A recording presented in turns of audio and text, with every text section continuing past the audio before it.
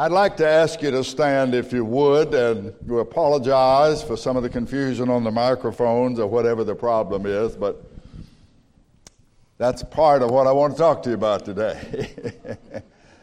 If you'll turn in your Bibles to Ephesians chapter 2, we're going to depart from Joseph for a little while today. We'll look at Ephesians chapter 2. The first verse of the song we just sang, "Deeper Than the Stain Has Gone," begins this way: "Dark the stain that soiled man's nature, long the distance that he fell, far removed from hope in heaven, into deep despair and hell.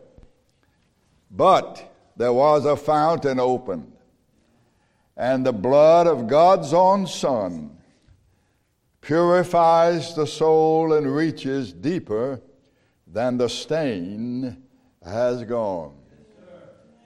Ephesians chapter 2, which I read from earlier this morning, verse 8, "For by grace are you saved through faith, and that not of yourselves. It is the gift of God, not of works, lest any man should boast." Are works left out? We are his workmanship, created in Christ Jesus, unto good works which God hath before ordained we should walk in them. May the Lord add his blessings to the reading of his word. Let God's people say, "Praise the Lord," and you may be seated. Is there anyone here today watching by the internet who is not guilty of sin? If you are on trial for your sins this morning, what would the verdict be? What would the verdict be? If you are as you were when you were born, the verdict would be guilty. If you are standing in the Lord Jesus Christ, your verdict would be not guilty. Our wonderful Lord has worked out a way by which we can be acquitted, and even more than acquitted, as I hope to explain, from all of our sins. And I know of no other scripture that sets this forth as clearly as our text, verse 8. And we have four things that I want to bring to your attention today, God willing and time allowing. First, that we need to be saved. Secondly, that we are told what is the basis of our salvation. Thirdly, we are told how we may partake of this salvation. And finally, we are told who is to be praised for this salvation. Let's look at the first issue here. We need to be saved. He says, "For by grace are ye saved." Literally, "For by grace have ye been saved." He's writing here in the past tense. To be saved is to be acquitted, is to be pardoned, is to be exonerated, is to be cleared, is to be vindicated, but more than that, is to be pronounced not guilty. From this text, we see this issue of salvation. Now, Paul is writing to persons who are saved. If you look in chapter 1 very quickly, in verse 1, Paul, an apostle of Jesus Christ by the will of God, to the saints which are at Ephesus, and to the faithful in Christ Jesus. They're called saints, and they're called faithful in Christ Jesus. Were they born saints? Were they born faithful in Christ? No, they were not. How were they born? What was their condition when they were born? Look at verse 1 of chapter 2. "You hath he made alive, quickened, who were dead." You were dead in trespasses and sins. And you expressed that deadness in your walk, in your life. In time past, you walked according to the course of this world. And who was it that was inspiring you to walk that way? The prince of the power of the air, the spirit that is now still continuously working in all the children of disobedience. First, he tells us they were born dead. You notice, hath he quickened. Most of your Bibles, if you have hath he quickened, it's going to be in italics. And that's because those words are not in the original text. But they were added by the translators to help us understand the intent of the writer. Technically, why were they added? Simply because, as I've already said, Paul is writing in the past tense. You were dead, but you're not dead now. You are alive. And the Old English for made alive was quickened. And to help us understand that those to whom he is writing are not dead now, at the time he was writing to them, the translators have added, hath he quickened. We can easily understand this by eliminating the italicized words. He just says, and you were dead. And this is why men and women and boys and girls need to be saved, because we were born dead. To be saved is to be quickened, to be made alive. But how were we dead when we were born? We were not dead physically. We were not dead emotionally. The Apostle Paul informs us that we were dead in trespasses and sins. And the word dead is the Greek word nekros. And it literally means the one that has breathed his last, the breathless, the lifeless, the deceased, the departed, one whose soul is in Hades, one who is destitute of life, one who is without life, one who is inanimate. And we combine that with that little phrase, in trespasses and sins, it means spiritually dead. I know what we mean when we come home after a hard day's work and we say, I'm half dead, but you ain't half dead. You're either alive or you're dead. There are no degrees of deadness. And Paul says we are real dead. We're like the fellow that had the little dog named Rover. When he died, he said he died all over. We are dead, spiritually dead, destitute of a life that recognizes and is devoted to the God who made us, because we're given up to trespasses and sins. It means to be inactive with respect to doing what is right. It means to be destitute of the force or of the power to perform spiritually. It means to be spiritually inactive and inoperative. This was the state into which the Ephesian saints were born, and the state that we were born in, dead. We need to be saved from this state of death. The state of death in which we all find ourselves by nature, characterized by trespasses and sins. Trespasses comes from a word meaning offense or fall or fault. It concerns a lapse or a deviation from the truth or from uprightness, a misdeed. The word translated sin is the word that I've mentioned to you many times before, hamartia, to miss the mark, to err, to be mistaken, to wander from the path of uprightness and honor, to do wrong, to wander from the law of God, to violate God's law. It refers to that which is done wrong in violation of the divine law of God in thought, word, or deed. And it points to what theologians call the original sin, that is the act committed by the first man Adam, but it also points to personal sin, the acts of each of us and the acts we have personally committed. It is from the power, now listen to me now, it is from the power and the guilt of the trespasses and sins that we must be saved. That is, we need to be saved not only from the guilt of the original transgression, but we need to be saved from the power of sin in our individual lives. How does this sin express this power in our lives? What is the effect of sin in fallen human beings? And he tells us, as I've already mentioned, in verses 2 and 3. We walked in the past according to the course of this world, according to the prince of the power of the air, the spirit that is now still working in all of those who are disobedient to the gospel. He said we all had our manner of life. The old King James translates it conversation, because if you listen to a person talk, you can tell what they're about. You can get the essence of their life by listening to their conversation. So he said we all had our conversation in time past in the lust of our flesh.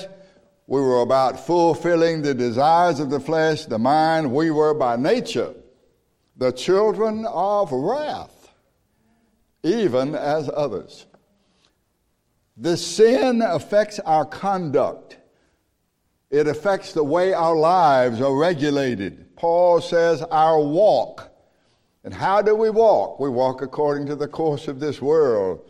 And what dictates the course of our walk? Well, there's a power behind it. The whole mass of men are alienated from God, and they are motivated by something other than God in their walk. How else do we witness the power of sin? Paul says it's according to the prince of the power of the air, the spirit that's working in the children of disobedience. In essence, then, he says, we became children of the devil. Children of the one who's the prime mover of all evil in the universe. We walked after him, after his example, after his leadership. After all, isn't that what happened in the Garden of Eden? God said, don't eat. Satan said, you won't die. You won't die. Listen to me and your eyes will be opened. And you'll be like God. You'll determine for yourself what's good and evil. You won't need God telling you what's good and evil. And we're still doing that today. We evidence that we are children of the fallen Adam in the Garden of Eden. And we became children of the devil in that we listened to him and not to God. We walked after that example, after that leadership, not realizing that we were being captivated by his power. The spirit that is now presently at work. In the Greek language here, this is in the present active. It means that he's still working. He's still putting forth his power in those who are dead in trespasses and sins, in all persons who have not obeyed the gospel of Christ. That is, all who are in obstinate opposition to the divine will of God, Satan is working in them. Those persons are not protected by the power of Christ. They are not saved. And this is why we need to be saved. By nature, we're dead in trespasses and sins. We're under the power and the control of the prince of the darkness. The word that the Bible uses to describe our condition is the word lost. Lost. Lost sheep. Lost son. Lost Cohen. Christ told those little stories about that which was lost. The word which the Bible uses is lost. Unsaved persons are lost. They're lost to goodness. They're lost to obedience. They're lost to peace. They're lost to happiness. They're lost to real meaning and purpose. They are lost to God. And unless we are delivered from that awful state, even God can do nothing with us but lock us in his prison house of punishment forever. All of us are today, who are believers in Christ, are delivered from this lost condition, and we should be able to sympathize and to empathize with those who are yet lost. Notice what Paul says in that verse 3. We all had our conversation in time past. We were all about the lust of the flesh. We were all about fulfilling the desires of the flesh and of the mind. This is why when you come to know the Lord, there's a battle. You don't just slip into heaven. There's a battle. There's a battle against your flesh. You'd have to keep renewing your mind, getting the Word of God in you and thinking God's thoughts after Him, rather than following the flesh and the suggestions of the devil. The New International Version translates this verse, "Among them we too all formerly lived in the lust of our flesh, indulging the desires of the flesh and of the mind, and were by nature the children of wrath, even as the rest." We who claim the name and the power of our Lord Jesus Christ do not look down upon anyone who's yet lost and dead in trespasses and sins. We've been there. Once we were doomed by God's wrath. Once we lay under the dreadful judgment of the Almighty. Whatever we are today, we are by the grace of God. The second thing we notice is the basis of our salvation. Paul says that we are saved by grace. Literally, for by grace have you been saved. So grace, then, is the basis of our salvation.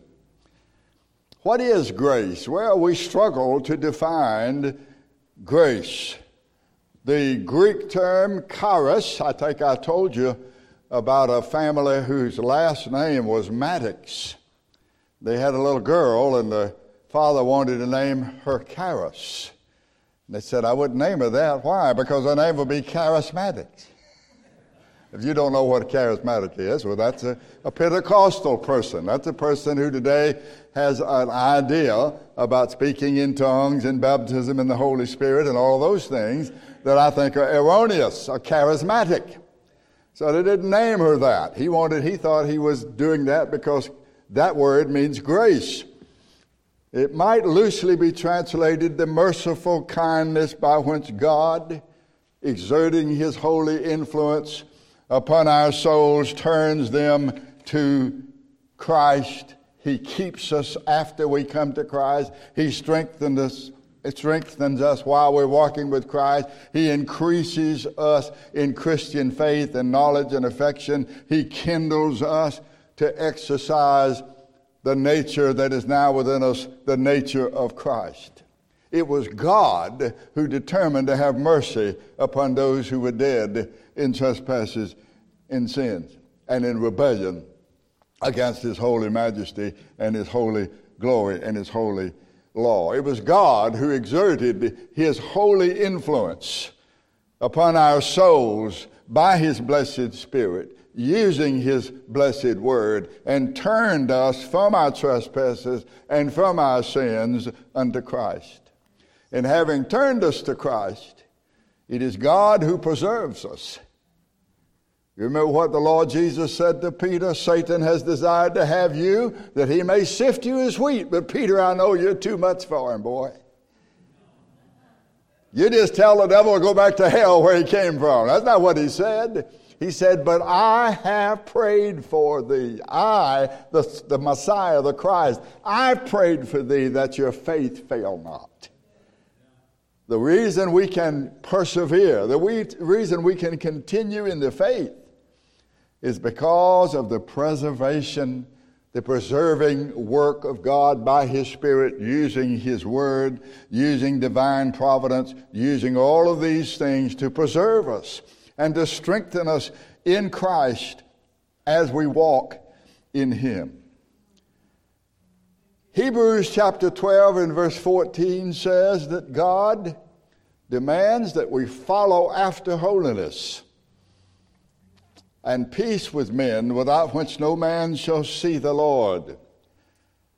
The sense in which we are holy, the word holy, holiness, sanctify, sanctification, all come from the same term.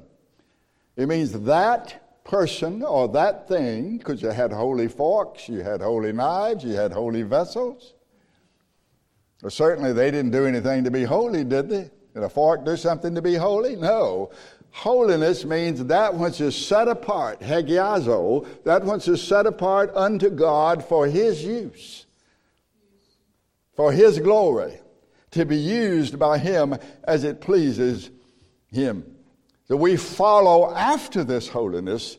We're never going to attain a level of holiness in our lives, but we are set apart unto the Lord Jesus Christ. That is the holiness that God demands, and that is the holiness that God gives. By what means are we saved? What does the text say in verse 8? It says, "For by grace are ye saved through faith, and that not of yourselves." And you can put in brackets there, "It is the gift of God." You notice the words, "ye saved through faith." You are saved through faith. Faith is the instrumental means by which we are saved. Now listen, because you're going to think I'm saying something else before I'm through this morning. I hope you listen to this statement. We are not saved by works. This is made plain by verse 9. "Not of works, lest any man should boast." We are not saved. Listen, we're not saved by works, but get a hold of this now. We're not saved by faith either. That is, faith itself cannot save because faith has no power to remove our sins. I'll explain it to you in just a moment. It is the object of our faith who saves. But the Bible says that even the devils have faith. The Bible says they believe in God, and according to James 2:19, "Thou believest that there is one God," James chapter 2, verse 19, "Thou doest well, the devils also believe and tremble." When is the last time you've seen a person trembling as they thought of the august God? However, although faith cannot itself save, one cannot be saved apart from faith. So what is the difference? Well, salvation by faith puts faith as the cause of salvation, but salvation through faith makes faith the instrument of salvation. Faith cannot be the cause of salvation because, as we have seen, and as we shall see again in a moment, God is the sole cause of salvation. What is faith? Well, the word used here is pistis, P-I-S-T-I-S. And it's translated variously in the Bible by faith, assurance, belief, them that believe, and fidelity. The word is used in its various forms in Scripture at least 244 times in the New Testament. So it's a very important word. It is taken from another word which can mean to persuade or to trust or to obey or to have confidence, the word pitho. Well, what does it mean in our verse? What does saved through faith mean in our verse? First, it means that without faith, you cannot ever be saved. If God says you must be saved through faith, ladies and gentlemen, please do not think for a moment that you can be saved by any other means. In fact, the Bible tells us in Hebrews, I believe it is Hebrews chapter 11, verse 6, without faith it is impossible to please Him. Secondly, it means conviction. What does saved through faith mean? It means conviction, having a conviction that God exists, and He is the creator, and He is the ruler, and He is the provider, and He is the bestower of eternal salvation. Listen again to that verse I just quoted. Hebrews 11:6, "For without faith it is impossible to please Him, for he that cometh to God must believe that He is, and that He is a rewarder of them that diligently seek Him."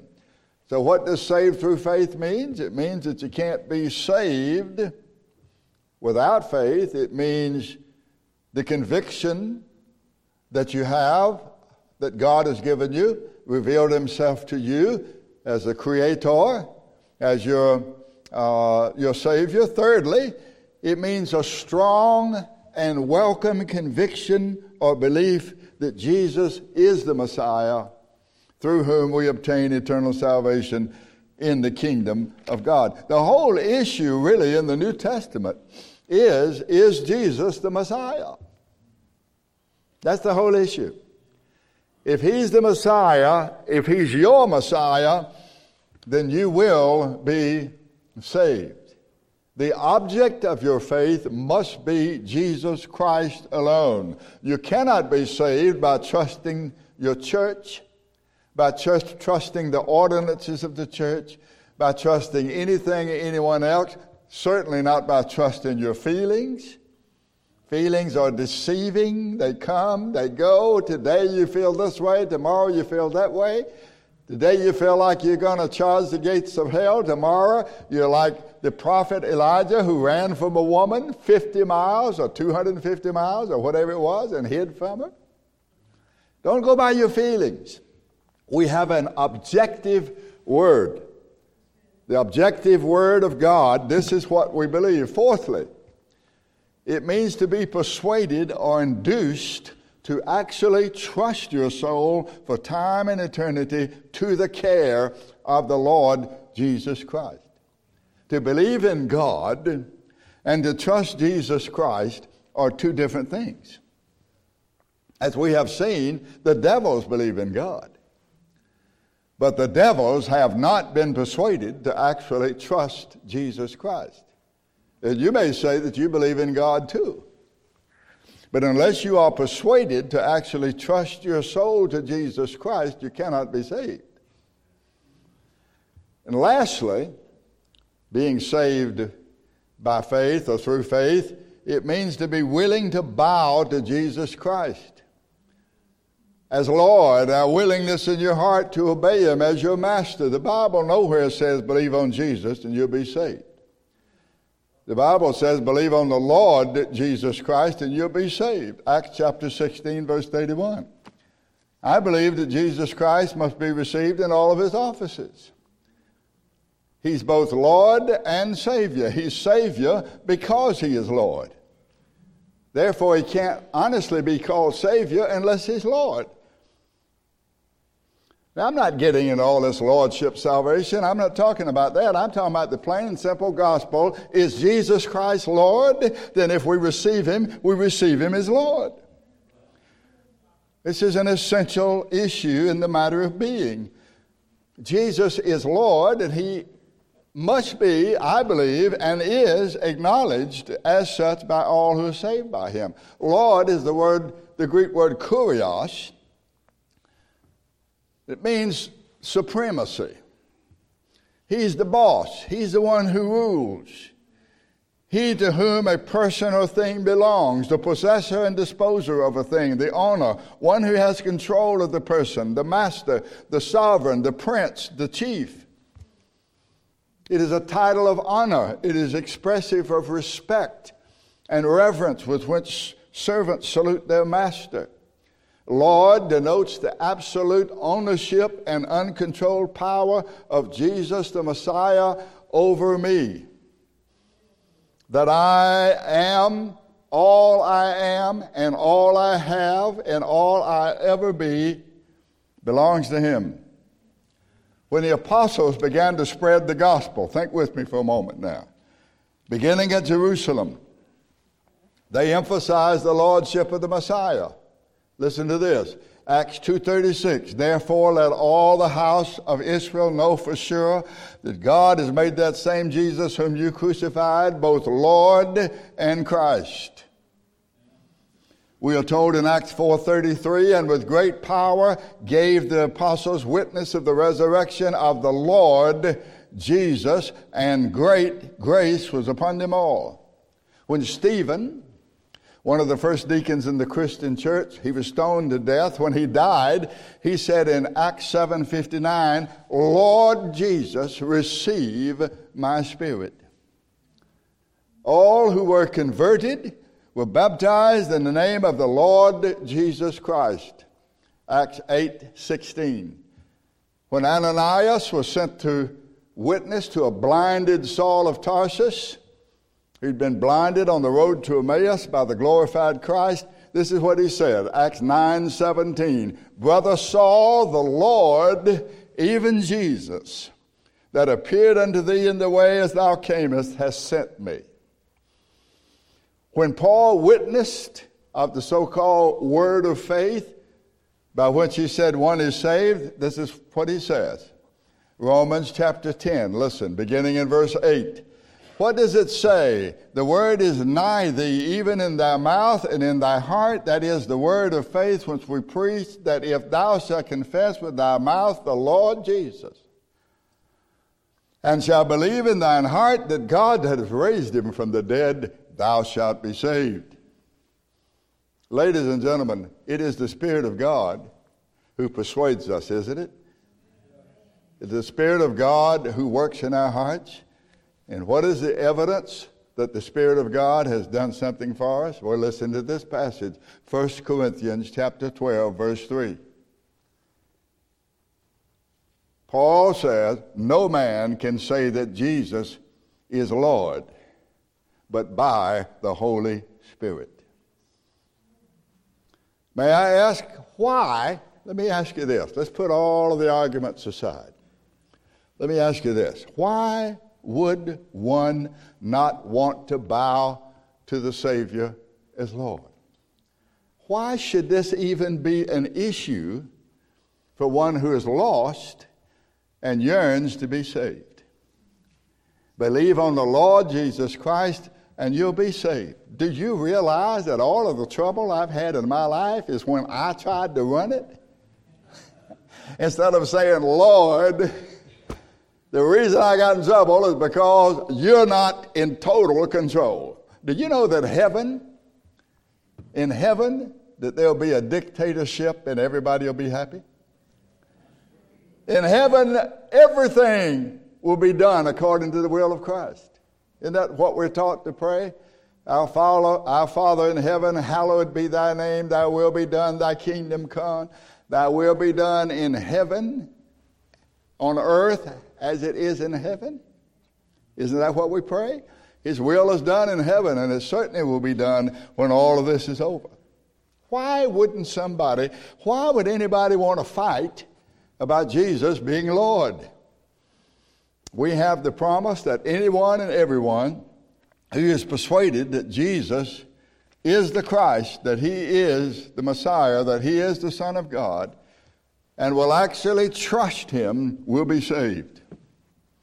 And as I've said earlier, it's really more than this, but to be saved is to be acquitted and cleared and exonerated and pardoned, vindicated concerning all of our crimes against the holy God of the universe. Okay? Fourthly, who is to be praised for salvation? We'll look again at Ephesians chapter 2. For by grace are you saved through faith, and that not of yourselves, it's the gift of God. Verse 9, not of works, lest any man should boast. Seems to me that this verse says that God alone, God Father, God Son, and God Spirit, is to be praised and to receive all the glory for our salvation. And three reasons are given us why this must be true. Now, this is a little complicated, but I could just point to some simple things, and you probably would get it, but I'm going to justify what I'm going to say in a little bit more complicated way. First, salvation. The question is, why should we know that all of our salvation, for all of our salvation, God alone, God the Father, God the Son, God the Spirit, God alone is to be praised for our salvation? First, because salvation does not originate with us. He said that not of yourselves. For by grace are you saved through faith, and that not of yourselves. Now follow closely. The word grace here, which is that word charis, and the word faith, which is the word pistis, P-I-S-T-I-S, they're in the feminine gender. You know, you got masculine and feminine, and then you got neuter. What's neuter? Neither masculine or feminine, neutral. The word that is neuter. So this means that the word that can't refer either to the grace or the faith, but to the whole act of being saved through faith by grace. This little word of, at least in the King James Version, for by grace are you saved through faith, that not of yourselves. That's a little Greek term ek, E-K, ek. And it denotes the point of origin of the act or the action. In other words, the act of being saved does not have its beginning in us. It is not of yourselves. It means that you're not the cause of your salvation. You'd be surprised how many people will sing Amazing Grace, but they believe they're the cause, they're the sole reason why they're saved. This means you're not to praise yourself for your salvation. Secondly, why is it that we know we should give Him the glory? The text says it is the gift of God. And this phrase simply modifies what has already been said. Salvation is not of yourselves. Salvation is the gift of God. You'll notice, at least in most of your text, most of your translations, at least here in this King James Version, you'll note that it is italicized. So that means it's not in the original text. It is the gift. Gift is doron, which means present or offering. So we see not only where salvation does not originate, but where it does originate. It is given as a present from God. And this gift in which salvation is the Lord Jesus. For God so loved the world that He gave His only begotten Son, that whosoever believeth in Him should not perish, but have everlasting life.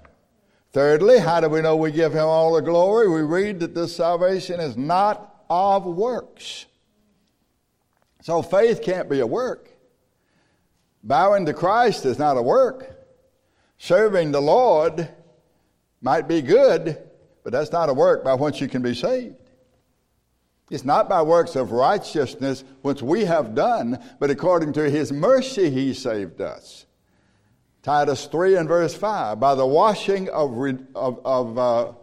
regeneration and the renewing of the Holy Spirit. Titus chapter 3 and verse 5. So we read that this salvation is not of works. We already know what not of means. It has reference to the origin of the act spoken of, which is salvation. So works means deed or labor. Salvation is a work, but it's not a work done by us. It's a work done by Christ, which we receive as a gift through faith. Now, after you're saved, you're going to be doing some works. It says right here, we are His workmanship. Verse 10. The work of saving us, the work of preserving us, the work of working in us, both to will and to do of His good pleasure. All of that is God working. Lest any man should boast. Any man can be translated, lest some man. Says, well, wait a minute, Paul. Wait a minute. Nobody can boast. Nobody can glory. Nobody can brag. In other words, God has saved us by grace through faith, lest some man should brag or take some personal credit. So who's to be praised for salvation? Salvation does not originate with us. Salvation is a gift from God. Salvation does not result from any deed or labor done by us. Salvation gives us no bragging rights. So the conclusion is God alone in the triunity of His persons, the Father, the Son, and the Spirit, is to be praised from beginning to end for our salvation. So we need to be saved, and the basis of salvation is the grace of God, and the means of salvation is faith, and God gets all the praise, the honor, and the glory.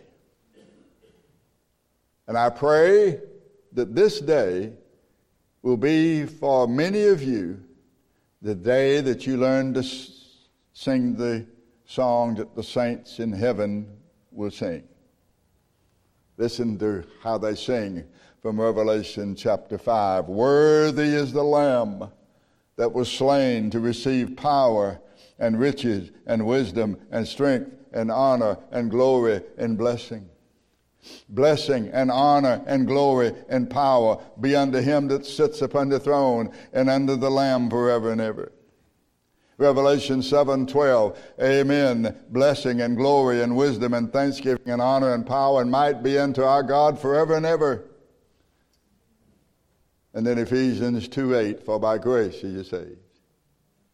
There won't be anybody in heaven that says, well, Jesus did a lot, but he could never receive that glory if it hadn't been for me. Won't be anybody in heaven talking like that. Better not be anybody in heaven thinking like that. Everybody in heaven, if you got any crowns, you're going to throw them at his feet. And you're going to say, thou art worthy, O Lord, to receive the honor and the power and the glory and the majesty, for thou hast redeemed us to God by thy blood out of every kindred and tribe and nation and tongue. Somebody said years ago, they said, you know, a big surprise in heaven is going to be a lot of people there that I didn't think were going to be there. And he said, another big surprise is going to be a lot of people not there that I thought were going to be there. And he said, the biggest surprise is that I'm going to be there. That'll be the biggest surprise. My friends, salvation is in the Lord Jesus Christ. Come to him, believe on him, and you will be saved. Dark the sin, dark the stain, the soiled man's nature, long the distance that he fell, far removed from hope in heaven, into deep despair and hell. But there was a fountain open, and the blood of God's own Son purifies and reaches deeper than the stain is gone. Conscious of that deep pollution, sinners wander in the night. Though the shepherd's calling, still they fear to face the light. Here's a tender consolation that should melt any heart of stone. This sweet balm of Gilead reaches deeper than the stain has gone. And when we're in heaven, we're going to be singing with that multitude which no man can number, of every kindred, tribe, nation, and tongue. Worthy is the Lamb that was slain, who has redeemed us to God by his blood. Acts chapter 20, verse 28 says, you're purchased with the very blood of God. Therefore glorify God in your body and in your soul, which belongs to him. He owns it. He purchased us. Right? When with holy throngs we're standing in the presence of the King, and our souls are lost in wonder as the white-robed choir sings, then we'll praise the name of Jesus. With the millions round the throne, we'll praise him for the power and the blood that reaches deeper than the stain has gone. Let's stand together.